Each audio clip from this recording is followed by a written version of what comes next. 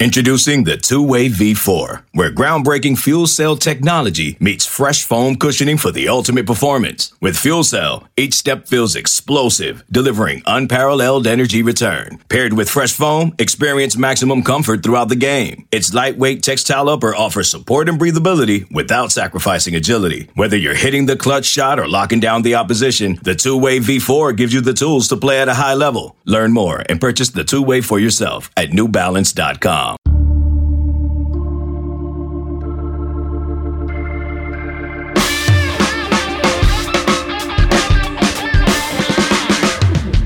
Hey, what's good? It's another edition of the 24/7 Sports Football Recruiting Podcast. My name is Blair Angulo. In a quick moment, we will be joined by Brandon Huffman. He's a national recruiting editor for 24/7 Sports to discuss all the latest in the recruiting world as games across the country are postponed and canceled. The college football season has been shaky throughout the week, but recruiting is still going strong. We are about 5 weeks away from the early signing period in the middle of December, so you've got a lot to catch up on over at 24/7 Sports. Please subscribe wherever you get your podcasts. Please rate us. Please review us. If you leave a 5-star review on Apple Podcasts with a recruiting question, you've got a chance to have it answered on an upcoming mailbag episode by one of our analysts on the 24/7 Sports team. Who would have thought, but it's week 11 of the college football season, and this is the kickoff. According to a report by Dennis Dodd of CBS Sports, the NCAA Football Oversight Committee has recommended that the football recruiting dead period be extended an additional 3.5 months to the middle of April. Now, what does this mean for recruiting in the 2021 class? It sounds like the early signing period will go as planned next month, and the traditional signing day will also happen in February. An extension of the recruiting dead period through the middle of April would mean that for 13 months, there would be no face-to-face contact between coaches and recruits, making this, without question, one of the most unique recruiting cycles of all time. Joining us now on the 24/7 Sports Football Recruiting Podcast is the national recruiting editor for 24/7 Sports, Brandon Huffman, who, by the way, I'm supposed to see you this week, Huff. Yes, sir. It's been a long time coming. I think the last time we saw each other was in pre-corona times. I feel like you came out to Southern California for an Under Armour camp. And it was one of those things where it was like, hey, we'll see you next week. And then that's how it is every recruiting cycle. I see you basically more than I see my wife on weekends. But I haven't seen you since February. It's weird to say that. It's awful. It's been a void that I've been trying to fill in other ways. And now that void will be filled this weekend. Finally here in Southern California, in God's country, as you like to call it. Yes, sir. Huff, there's been obviously some big news this week that was scooped or kind of broken by Dennis Dodd over at CBS Sports, and it is the fact that the NCAA Division I Council is expected to vote next week to extend the dead period even further to mid-April. So it would extend it another 4 months or so. Right now, as things stand, the recruiting dead period has been pushed through the end of the year. And, dating back, speaking of February, it's been a thing that has been on the table since early this year.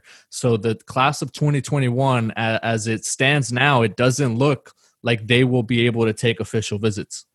This was a year where the NCAA thought, with literally no real backing, to get rid of the month of February for any kind of on-campus visits. And, keep in mind, people that follow recruiting, they know February is a crucial month. You obviously have the National Signing Day, with the early signing period really taking over in December over the last 3 cycles. February is kind of, let's get our bearings straight. Let's get our final guys that we need to get in. But let's really ramp up the following class. Let's do junior days. Let's do, meet and greets. Let's get guys on campus. If we have spring football, get them there to watch a couple practices. So they wiped out all of February. And other than about a 12-day window, you have a lot of schools that have never had recruits on campus, or they were planning to do it late in spring maybe when their own spring practice started. And because of the NCAA making February a dead period, you get that 12-day window. Now we're at about a 13-month from the time the NCAA set the first dead period in the middle of March, kind of hastily set it, to what has now been set for, or looking like it'll be set for, April 15th. That's a 13-month span when coaches were not allowed to go on the road for the spring, go to camps in the summer, go to games in the fall, do in-homes in January. And that's a 13-month span that recruits are not able to even unofficially visit schools and meet with coaches. And schools were irritated by the February inclusion this year. And obviously nobody foresaw a pandemic coming, but it just kind of showed you didn't need to fix what wasn't really broken. And now we're seeing more fallout as a result of that. Yeah, I don't know if there would be so many, I guess, recruits that were wondering had they seen enough, right? Because in February, like you mentioned, and in those first couple of weeks of March, it's so important for them to get out on the road and check out some schools. You mentioned the junior days. That's become a staple of a recruiting calendar. I know out west, a program like USC had a big junior day. Oregon had a big junior day, and that netted them a handful of commitments once everything really shut down, because they were able, they had the foresight, I guess, kind of eerily, that they got essentially all their top targets up to Eugene. And now we're seeing it pay off because they have a top 5 class, and they essentially swept through all their targets out west. Now, this is pretty interesting because there's a quote in here from Dennis Dodd, who spoke to Dan Mullen, the Florida coach. And Dan Mullen wondered if in the future, do they even let the coaches ever out on the road again? Now, I'm not gonna be that grim. I think it's gonna happen eventually. But he brings up a good point, because the NCAA could point to Zoom calls, can point to video conferencing, can point to all the virtual stuff, and can even point to the fact that recruits are now able to send video of themselves working out for evaluations, send out testing data, send out their film from their season. So everything has been done electronically here for this 2021 class, and even further for the 2022 group and the 2023 guys that haven't, at some point maybe not even been able to meet with coaches.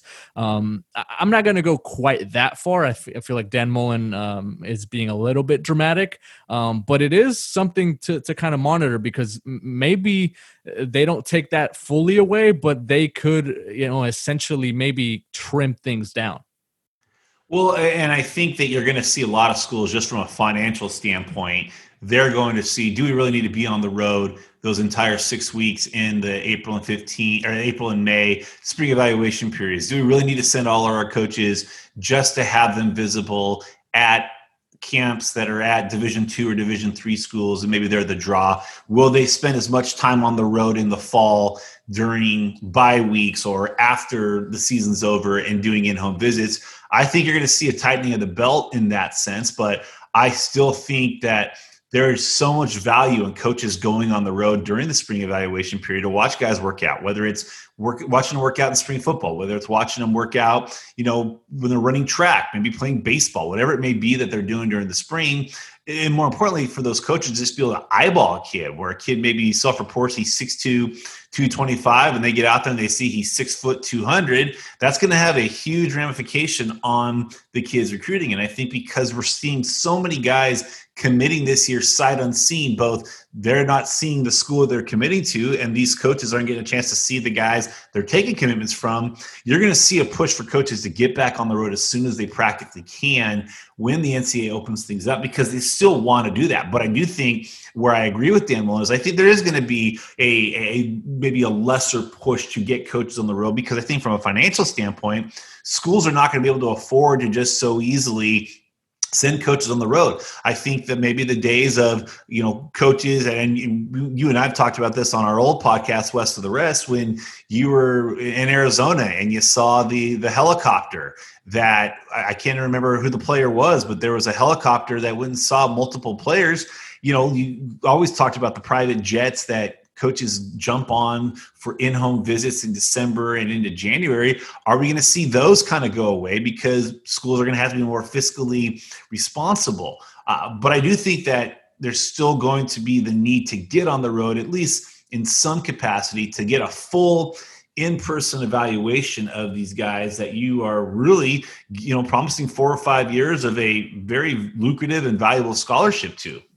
It was former ASU coach Todd Graham, who's now at Hawaii. He was up in the devil copter, hopping from game to game, not having to worry about the traffic there in the Phoenix area. But yeah, and that brings up a good point. I've spoken to a Mountain West recruiting assistant, and he mentioned, hey, this pandemic has opened our eyes, not only from a budget standpoint, because they were able to really save a lot of money this year, not having to go out on the road and doing all that, but it essentially has leveled the playing field. Every school now has the same amount of time in a day, and they don't have the luxury of being able to travel. And while some schools have a bigger budget for all that travel, for the airfare, for the constant stops at different schools, now everyone is essentially on the same playing field. And I think it could create some interesting scenarios in recruiting. We're going to be back here with more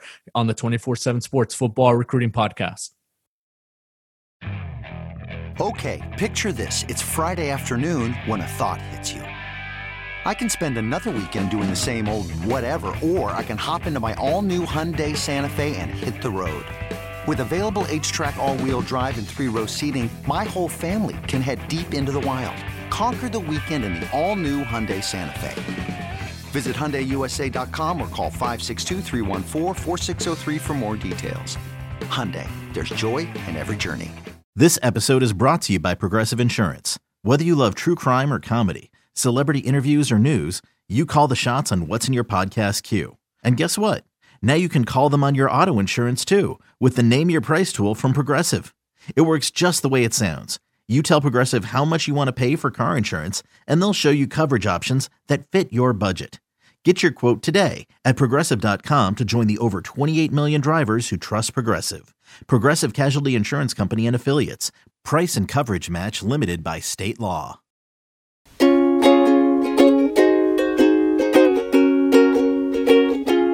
Back on the 24/7 Sports Football Recruiting Podcast, I am Blair Angulo, joined by Brandon Huffman, National Recruiting Editor for 24/7 Sports. You can follow him on Twitter at Brandon Huffman, and he will give you, maybe some Laker takes on his Twitter account. You are a world champion now, Brandon Huffman. How does it feel?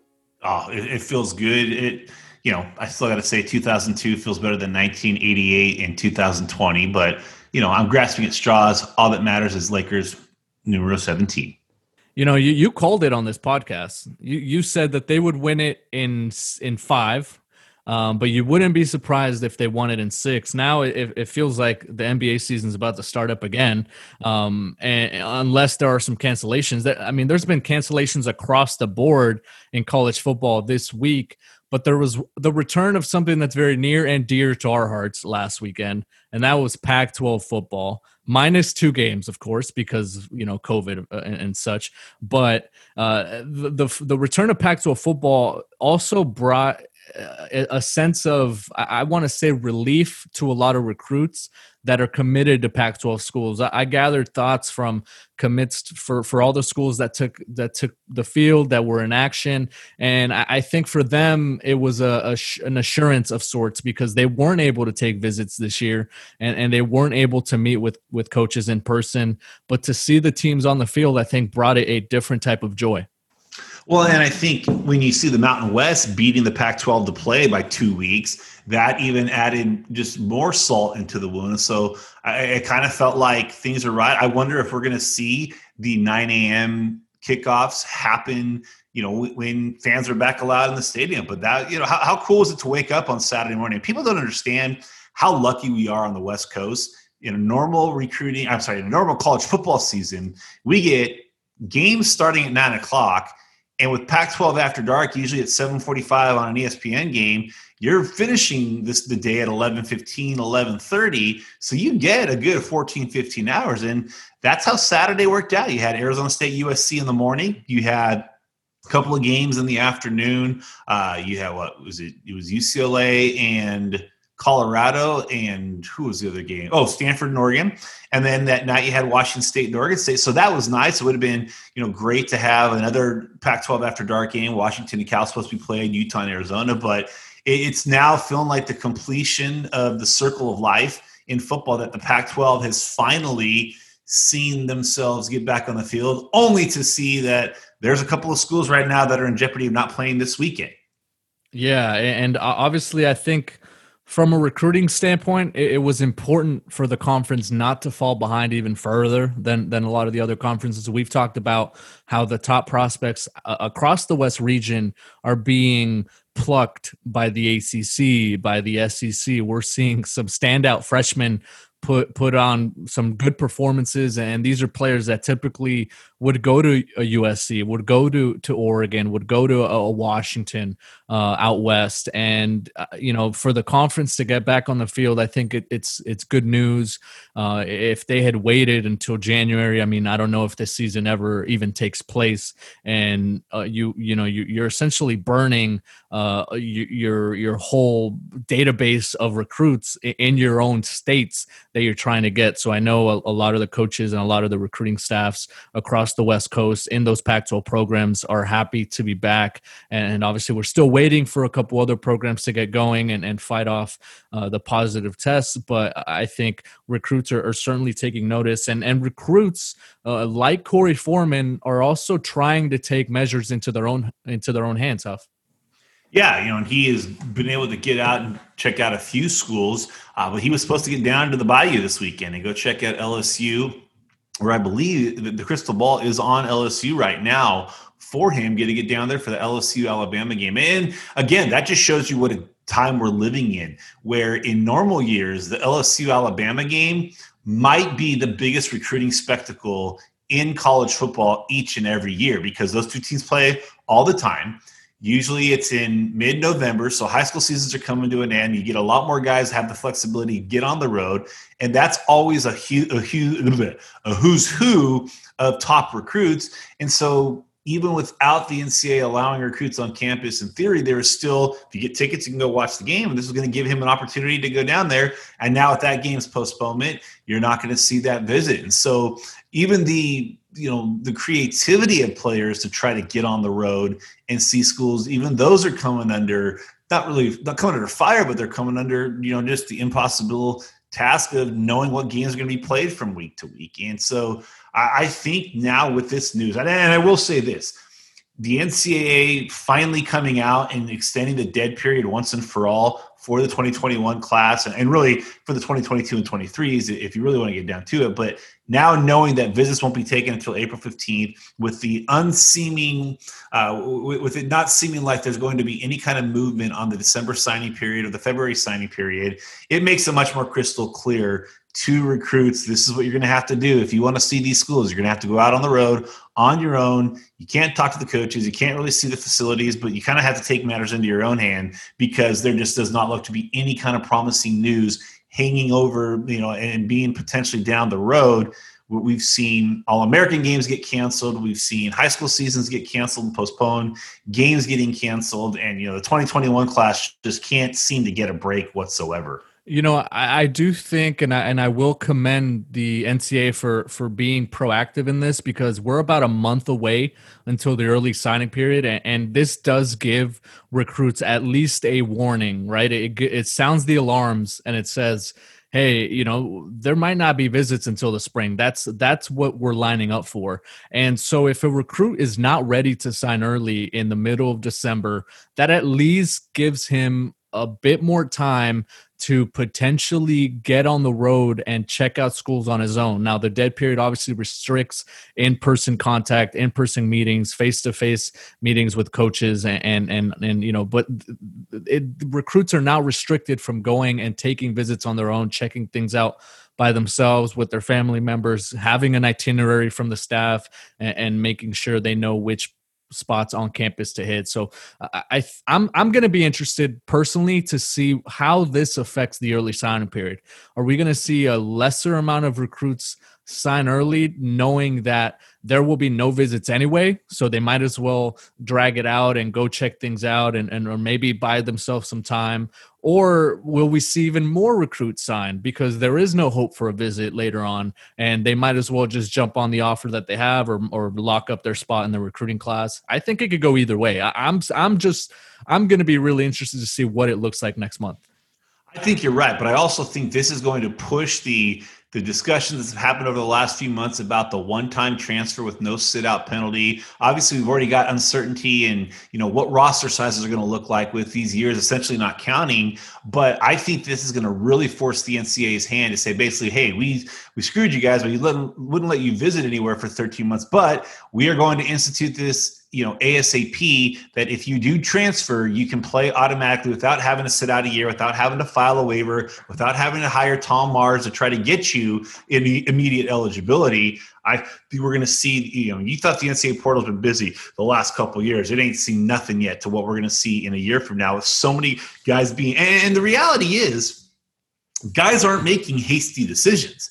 There's a lot of pressure from these college programs to get these guys to commit, and then the even deeper pressure to say in December, you need to sign then or your spot's gone. So I think the pressure coming from the top is forcing a lot of guys to make decisions to commit. It's going to make them decide to sign in December. In some cases, guys are being forced to feel like they have to skip their senior year if they're in a state that the season got pushed back so they can get on campus as soon as possible. So if the NCAA doesn't at least adjust on the fly, maybe it's a one-time thing, but maybe it's a long-term play that I think everybody benefits from, a one-time transfer.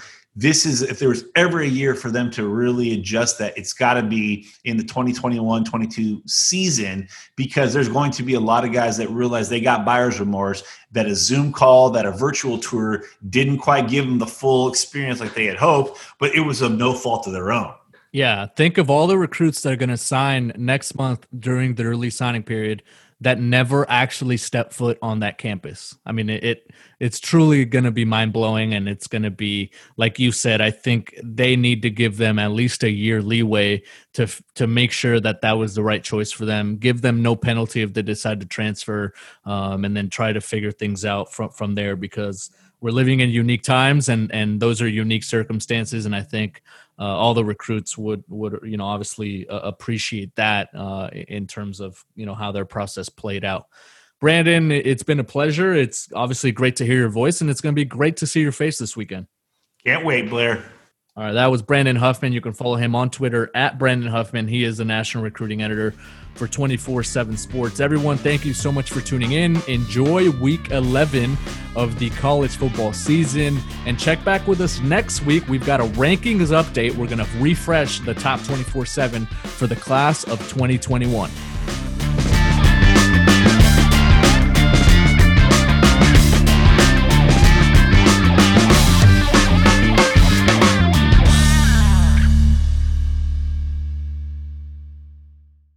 The time has come for drag queens to save the world.